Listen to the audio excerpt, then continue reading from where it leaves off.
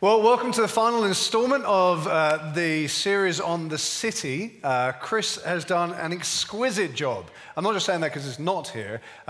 He genuinely has, and he's left me very little to add to it, really, which is a bit awkward. But do check out the podcasts. Do check out the video casts. I mean, it has been a wonderful. It's a very short series, 3 weeks. But as Chris pointed to, one of our deep motivations, one of our deeper inspirations for this series was the NLC, the National Leaders Conference at the end of January, earlier this year. And I was inspired by, and I'm indebted to, Trey Shepard's talk on restoration, which I'm actually going to draw on quite heavily today. So if you want to check that out on the Vineyard Church's podcast, it's way more amusing, it's way more engaging and energetic, and it's way more American than I could possibly deliver it. But it is worth checking out. I'm going to kind of tailor it for us, but do check out those podcasts. To recap the last few weeks, we've been talking about the city. Now, by definition, we don't just mean St. Albans, although that is where the majority of us are based, or commute to, or whatever it is. But actually, it's anywhere where there's diversity or density. If you're in a place where there's a mass of people, that is your city. That is your area where God has called you to. And as Chris said last week, we're a church known for having vision for this church and beyond. But we've been asking a much bigger question, which is, what is God's vision for this city? Chris portrayed it as a place of refuge, a place of justice, a place of culture, and a place of spiritual awakening. But how do we get there? Well, we start, as I said and alluded to earlier, that we start there by being a prophetic message. In other words, we embody, we act, we create in this place and through our relationships a picture of what it's going to look like at the end, that city that we're aiming for. And what do we mean by that? By building, like next door, as a family and compassion center, of which Heather, who's disappeared from that area, didn't she do a great job, by the way? Notices. Yeah, we love having other people up to do notices. Heather is, just absolutely key in our role in developing Feed and various other things. But we want to develop that place as a family and compassion center. And by developing Feed, our regional food bank, we're saying to this city that we're not just some church tucked away at the bottom of industrial estate, just hoping to grow bigger with numbers. That is not what we're about. More so, we are part of this city. This city is our home. This is where we belong. This is where we want to invest in. We long for this city to thrive. Neither are we blind to the pain that this city suffers. We want to bring comfort, and we want to seek its restoration. As we've been challenged by in Jeremiah 29, we are seeking the peace and the prosperity of our city because we know that if it prospers, we all will prosper. And so Chris urged us all, wherever we are, whatever we do, whatever we call work, be it in education, in healthcare, in house care, be it in politics, justice, commerce, whatever it is, don't pull back. Don't hold back. Don't draw back. Integrate, but don't assimilate. Integrate. Seek the growth, seek the success, seek the prosperity of the city and the region. And at the same time, as Chris spoke well on last week, be the salt and the light in that place. And let's together, as we all do that in our various places and in our various neighborhoods and in our various cities and in our various workplaces, as we do that, let's build a community, a new community that we want for this city to see and for it to be a prophetic message of what it will look like one day. Do you know, it's not just Jeremiah who speaks about the city. Isaiah never stops speaking about the city either. So much that sometimes his book has been called the Book of the City. He talks about the city 60 times and always in such a positive way. And let's read one of those passages which some of us will be familiar with, and it's going to come up on the screen as always. Isaiah 61 from verse 1. The Spirit of the Sovereign Lord is upon me, because the Lord has anointed me to proclaim good news to the poor.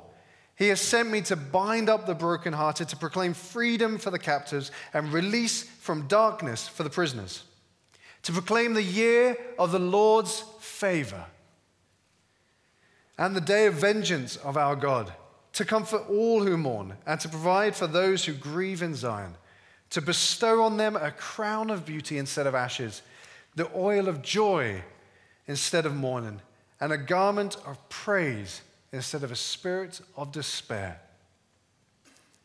You know, Jesus was huge on this passage.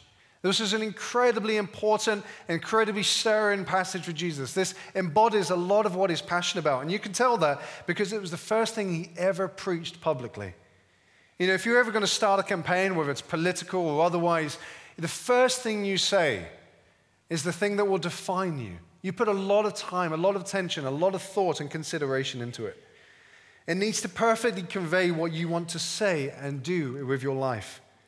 And as Jesus starts, he starts with the poor, those who are economically broken.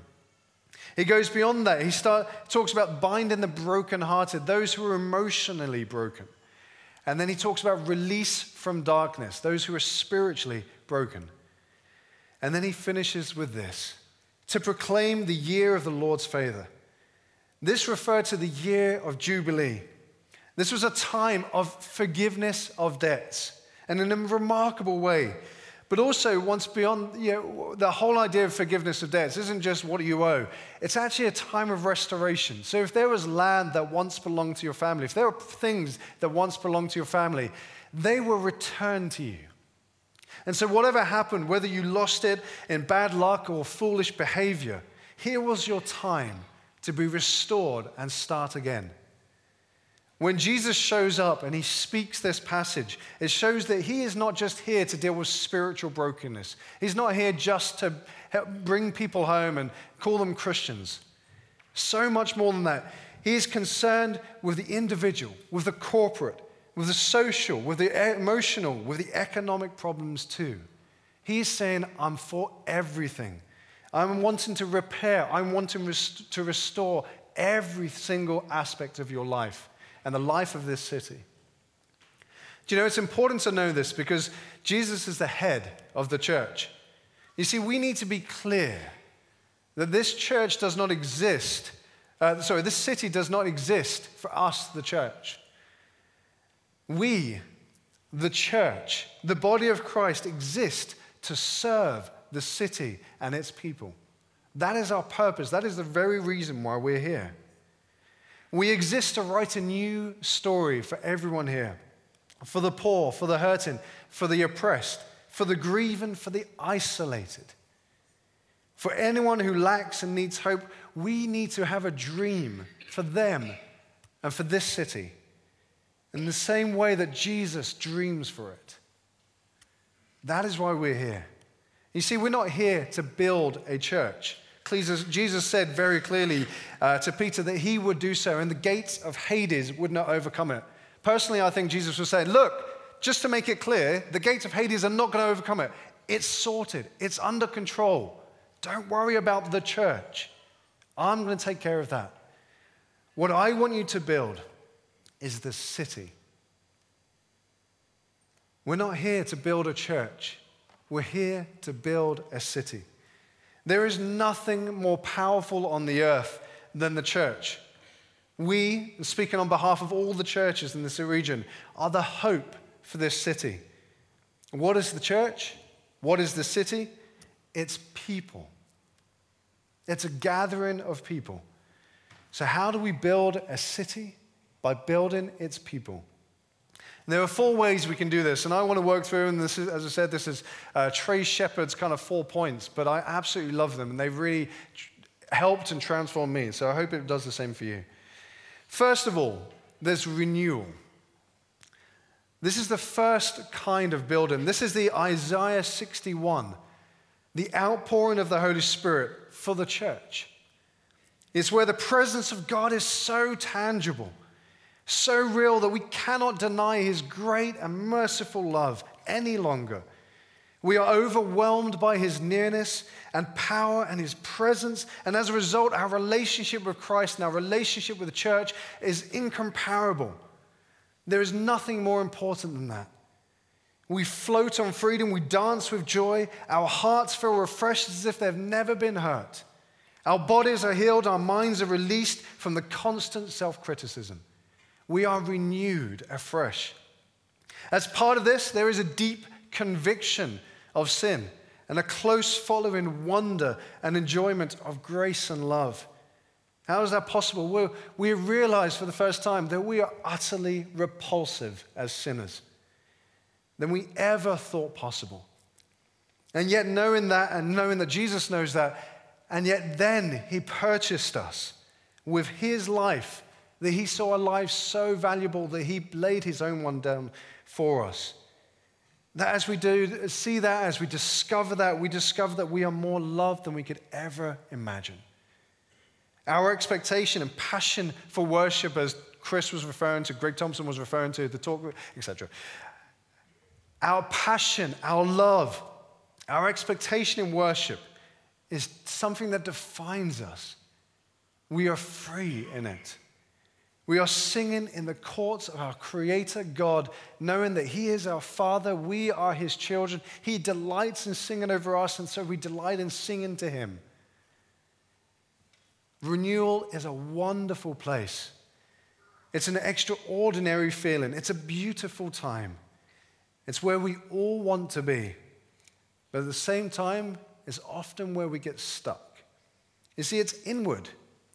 The problem with renewal is inward. It's about the church. It's about us being personally blessed. It's often a time of self-focused experience. It's very safe. It's very comfortable, and it's very uplifting. And that's not always a bad thing. You know, we feel comforted, we feel loved, and we absolutely need that. It's an absolute joy to see the lives of those around us, our brothers and sisters, being set free in Christ, eyes open to God and his love, and being transformed into a new creation. It's a beautiful thing to see.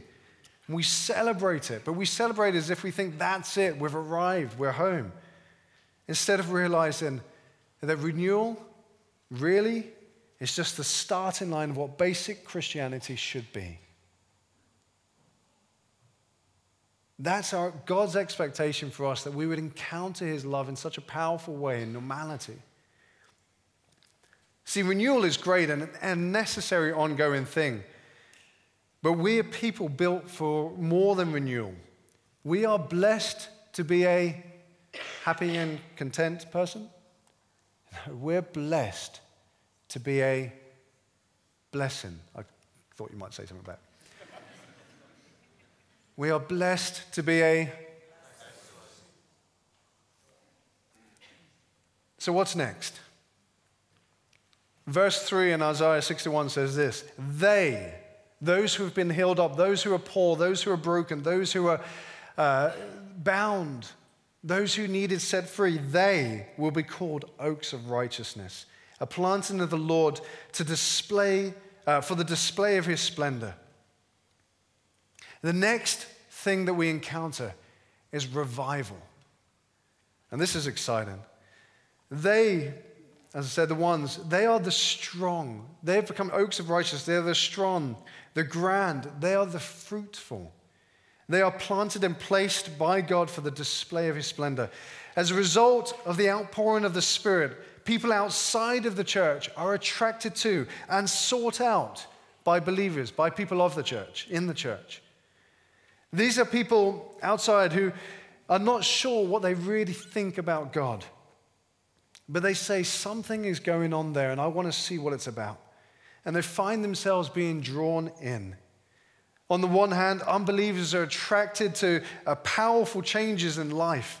On the other hand, believers are burdened to pray and seek out other people, a deep longing and desperation for those who are still broken, who are still hurting, who are still hopeless, much like we once were. Either way, there is fruit in these oaks of righteousness. In London in 1857, Mark will know this very well. Oh, sorry, my mistake. He said he's not that old. In London in 1857, a 19-year-old preacher by the name of Charles Spurgeon took to the pulpit at New Park Street Chapel, a church that could seat 1,500 people, but on average was attended by about 150 people. Charles Spurgeon was not only a great preacher, he was passionate about prayer. He set a lot of his time, a lot of his energy in forming structures of prayer where people would be constantly praying for a visitation of God. So much so that every single time he preached, he would have a group of people praying that God would turn up at that moment. He was desperate, he was hungry, he was purposeful about it. 1 year later, 150 people of attendance turned into 3,000 people. And while they were going through building work, which makes me chuckle, they met at Surrey Music Hall, and that was filled to its 10,000 people capacity. And one time they even met in Crystal Palace, and all 27,000 seats were taken.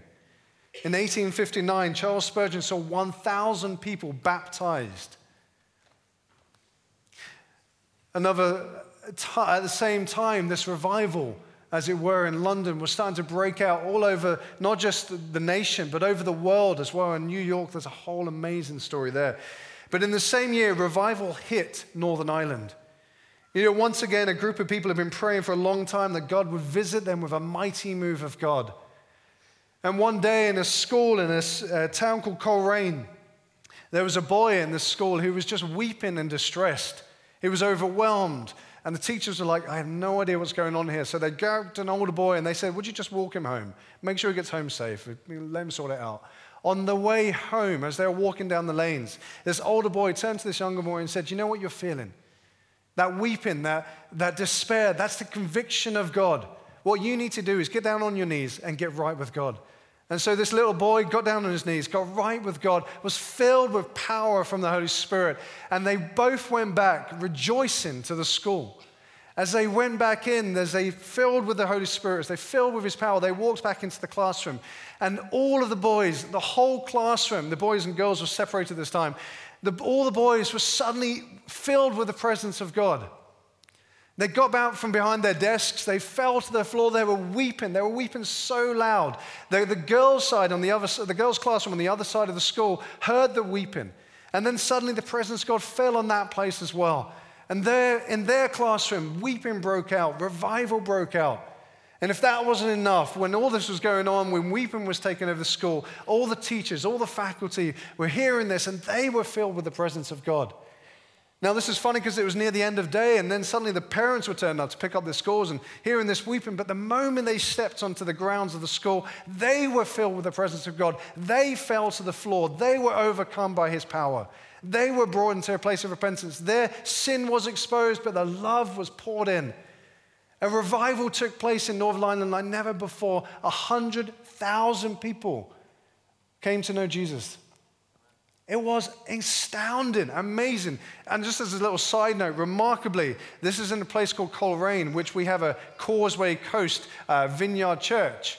And they are seeing many people come to know Jesus. I think latest statistics over a period of time is 1 in 30 people in that town go to that church. It's remarkable what God's doing there. In the same year, at the same time, this revival was spreading out. He even visited Barnet for 10 weeks. I'm not sure why, it was just 10 weeks. But you know what happened next? In 1861, revival broke out in St. Albans. Revival hit this place. And it's remarkable. One interesting document I have about St. Albans revival, and I'm happy to make copies of that if you're interested, is this is what it said, there were no super Christians at St. Albans, just ordinary, humble, hard-working, faithful believers who were the backbone of their local churches. These were the oaks of righteousness, a planting of the Lord for the display of his splendor. The St. Albans Times, which is now the Heart's Ad, reported in May 1861, visiting evangelists addressed as many as 1,000 people, crowded by eager people thronging the Revival Meadow. I have no idea what that is, but it sounds awesome. In the autumn, the meetings were transferred to the town hall, which many of you know, and the Corn Exchange, which was just behind it, with no drop in interest. And one evening, Captain Wilbraham Taylor described a local spiritual transformation in the slum area of Barnet. And he said this: the working of grace is manifested in the boys of Barnet. Many of the very lowest, the vilest and most ignorant, with their minds apparently steeled against every good impression, are now serving God in the enjoyment of happiness and peace. Meetings grew to about 1,500 people every night. Now, you've got to understand that the population of St. Albans at that time, that was 1 in every 5 people who were coming to be revived in St. Albans. This continued for 4 years, with one of the converted chimney sweeps experiencing the same revival power in Hartford and Luton. 1861 to 1865 was an amazing, God-inspired time of revival in this place. You know, as I read about the revival, there are 3 things that the Oaks of Righteousness did that stood out to me. First of all, they committed themselves to prayer and expectation. They gave generously. Just as a side note, there are 4 stories in this little document about people buying land and buying buildings for the city and for the church that made revival logistically possible. And thirdly, personal evangelism. And I've got to read you the story because it makes me laugh. A man by the name of John Trotter, who was one of the well-connected and invited people in this revival. And it was because of him that we had so many people come and pray and speak at this city during this revival in 1861-65. He was converted by his sister. A great record of this story exists. Someone who was speaking told of one he knew, an Englishman, who had a sister living 300 miles distant in a foreign country. I'm trying a different voice. In Paris. The sister had become converted. Her brother, on hearing this, was displeased, thinking it very wrong of her, especially as her husband was absent at the time. With the approval of her relatives, he set out to visit her and reason with her on the matter. Arrived there, the sister said he might defer speaking to her till the morning. This is so Downton Abbey, isn't it? Till the morning, asking him to take a little book that she presented and read it. He did so. And in that little book, he lighted on the words, "There is therefore now no condemnation for those who are in Christ Jesus." The words "no condemnation" struck him. And then he knew very little of the Bible at the time. But the simple-minded man reasoned with himself, there is condemnation then for those who are not in Christ Jesus. And I am indeed am not. The result of reading those words that he did not go to the ball as he intended. Instead, he, that very night, found peace. I'm sure you'll agree. Revival is amazing. That's why I spend so much time on it. It's exciting, it's passionate, it's wonderful. It's a beautiful thing. And something we pray regularly for. We pray every single Wednesday morning with our local pastors. And this Tuesday and every month, we pray at Call to Prayer for revival. We want to see God make an appearance in this place in a powerful way. We want that. We seek for it. But as wonderful as it is, it cannot be our end goal. We have to ask the question, what are people being revived for? And this brings us on to the third one, which is reformation. When what has happened in the hearts and lives of people has so profoundly affected them, culture begins to change and society begins to reflect it. In the Welsh revival, so many coal miners, this makes me laugh, so many became followers of Jesus and stopped drinking in the pubs. So much so that they stopped drinking in the pubs that the pubs ended up closing down. Now, I'm not saying we have to close the pubs, but it is interesting, if you think about binge drinking. Wouldn't it be remarkable to see a drop in binge drinking in this area? People going out and having a great time without necessarily having to get wasted and call an ambulance. Culture began to reflect it. These Welsh guys were so foul-spoken, and the donkeys were they rode and used, were so used to it, being commanded with F words and so forth, that when their hearts and their lives were transformed, when they got saved, their language began to change. And then they realized that the usual commands no longer worked. Come, let's go faster. This is not working. And they had to retrain the donkeys because all they knew were swear words. Isn't that hilarious? The Great Awakening in England in the 1720s, 30s, and 40s, historians will say was probably one of the major reasons why England did not have a bloody revolution like France did. Because the masses of poor were won to Christ and a lot of their bitterness was taken away. And the church began to reach out and help. In Reformation, people change. It's not about better leaders in power. It's not about better laws to govern, but better people who make a better city. Let's not just dream of lives, individual lives being changed. We need cities changed. We still need a bigger picture. It's one thing that individuals being built up. It's another thing to see the city prosper, which brings us on to our fourth and final one, restoration. What is our dream for this city? What is God's vision for this city? It's the building up of people.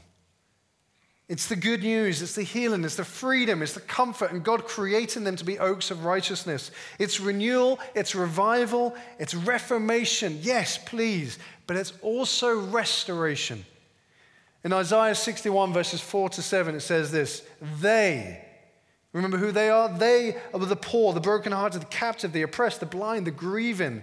They who God made into oaks of righteousness. They will rebuild the ancient ruins and restore the places long devastated. They will renew the ruined cities that have been devastated for generations. What does this mean? The next couple of verses explain. The first one, verse 5, says this, strangers will shepherd your flocks, foreigners will work your fields and vineyards, which on its own is a completely random verse. But let me tell you what it means. A stranger was an outcast. They were unwelcome, they were undesired, they were unloved. For them, for that person, to shepherd flocks was to give them a position of power. It's to give them a position of honor, a position of trust. Restoration isn't just about people and practices, it's about undoing injustice, inequality. It's about realigning everyone as equals. Great mistreatments were righted through oaks of righteousness who sought to improve their cities and nations. Let me give you some examples of the Great Awakening. In 1818, Elizabeth Fry became the first woman to speak in Parliament after witnessing the atrocity of prison life. I would say it made her sick, but this is in the 1800s. She almost fainted instead. But she gave a speech that would eventually result in the segregation of men, women, and youth for the very first time in prisons. And she was credited with inspiring Florence Nightingale. Another Christian you may know and probably should know, William Wilberforce, spent his entire life, his money, his influence on abolishing the slave trade. An act that finally passed, and after 12 defeats, he committed everything he had to this. In 12 defeats in 1833, he died very shortly afterwards. In the same year, after seeing how young children were mistreated, Lord Shaftesbury led the Factory Reform Act of 1833. And after seeing how many people with mental health were just marginalized and kind of spat on and just ignored, they were kept so badly that he paved the way for what would eventually become the Mental Health Act. All these Christians saw an injustice, an inequality, a lack, and they dedicated themselves to bettering their cities and indeed their nations. When you look at the city, what do you see? Do you see any group that's being mistreated? Do you see any group that's lacking in something? It doesn't have to be world-changing, but if God highlights it, we need to do something about it. Here's a very small example to take away from that absolutely amazing 3 stories I've just given you. A very small example. Do you know, I drop Bella off, my oldest daughter, 3 years old, at nursery a couple of times a week. And it's clear to me that there is an absolute lack of male teachers in nurseries and in primary schools. Now, the other thing with that is a lot of these kids are being dropped off by single moms. And it impacts me to think, do you know what? A lot of these kids will not, maybe never have a strong, positive male influence in their lives. Now, I would love to do amazing things about that. If maybe you have an idea, a vision, a purpose, a plan. But you know what? I thought there's something I can do. I don't work on Fridays. It's my weekend day off. So I said as often as I can, I'm going to go into the school and I'm just going to read a story with those kids. I'm going to be with them. I'm going to be a positive male influence. Here's a better example. A guy called Luke comes to this church. He's a partner in Debenhams, Ottaway Solicitors in St. Albans. It's all on the website. His website, obviously. But he's also part of the Dragons Apprentice Challenge. This is a Center for Voluntary Service initiative that gives year 12s in our schools a taste of making a living as an entrepreneur. And then he commits not just the time and the energy to that and the money, but he also commits time as mentoring. He sees a potential. He wants to give them an opportunity. We are blessed in St. Albans in many ways. So why can't we take what talents we have, if you know that verse in the Bible, and invest it into something so much greater? And he does that. I love that. Verse 6, and you will be called priests of the Lord, and you will be named ministers of God. You will feed on the wealth of nations, and their riches you will boast. See, when the city sees us as Christians pouring ourselves out for the physical, material needs of people, the poor, and when it sees people being incredibly transformed spiritually and psychologically, then and only then will they listen to our words. If we are not pouring ourselves out and making a difference, the city, all it will see is a church that's getting bigger. And all they will see is it's a power play. We're just trying to take over something. They will just see us trying to increase our territory. But when they see us pouring ourselves out for others, that's different. They'll listen. More than just listen, Proverbs 11:10 says, when the righteous prosper, the city rejoices. In other words, there's a group of people that when they prosper, that does include being successful, making money, being prominent. When they are prospering, the city rejoices. The word rejoice is kind of a military term for a military victory, which is kind of odd. But what it's saying is there's a group of people that when their city sees them succeeding, the whole city rejoices. It feels like it's a victory for the whole city. It should inspire us to ask the question of us as a church. How can we prosper in such a way that the whole city benefits and celebrates? The whole city would look to us and say, I don't exactly believe what they believe, but I can't imagine the city without them. They help so many people. They are so crucial to the life of the city. I don't know what I would do without them.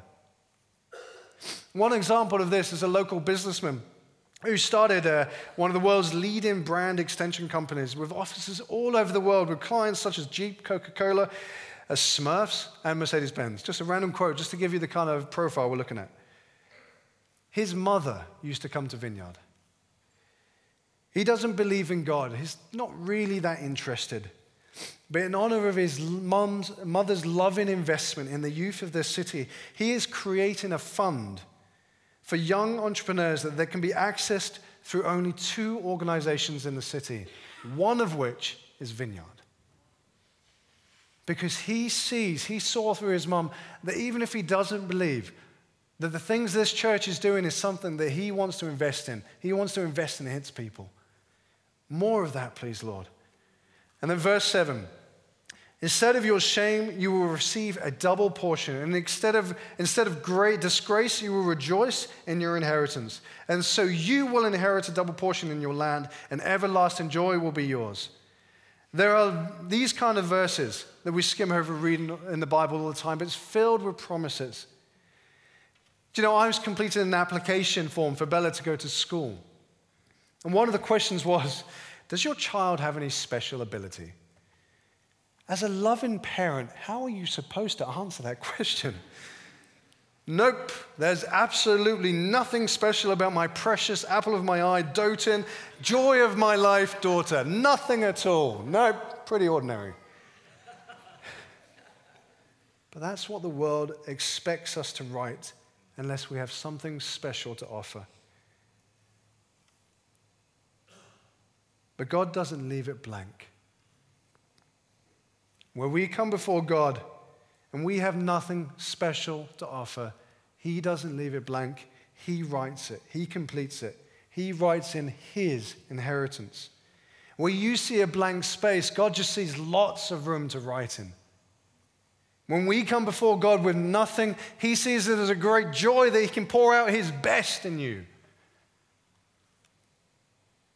That realization creates an eternal, everlasting joy knowing that God is and will always be more concerned about your future than you are. There are people in this city who are looking at their blank space and are trying desperately to write things that will make them look special to others. so that they don't feel the shame or despair or feel like a failure.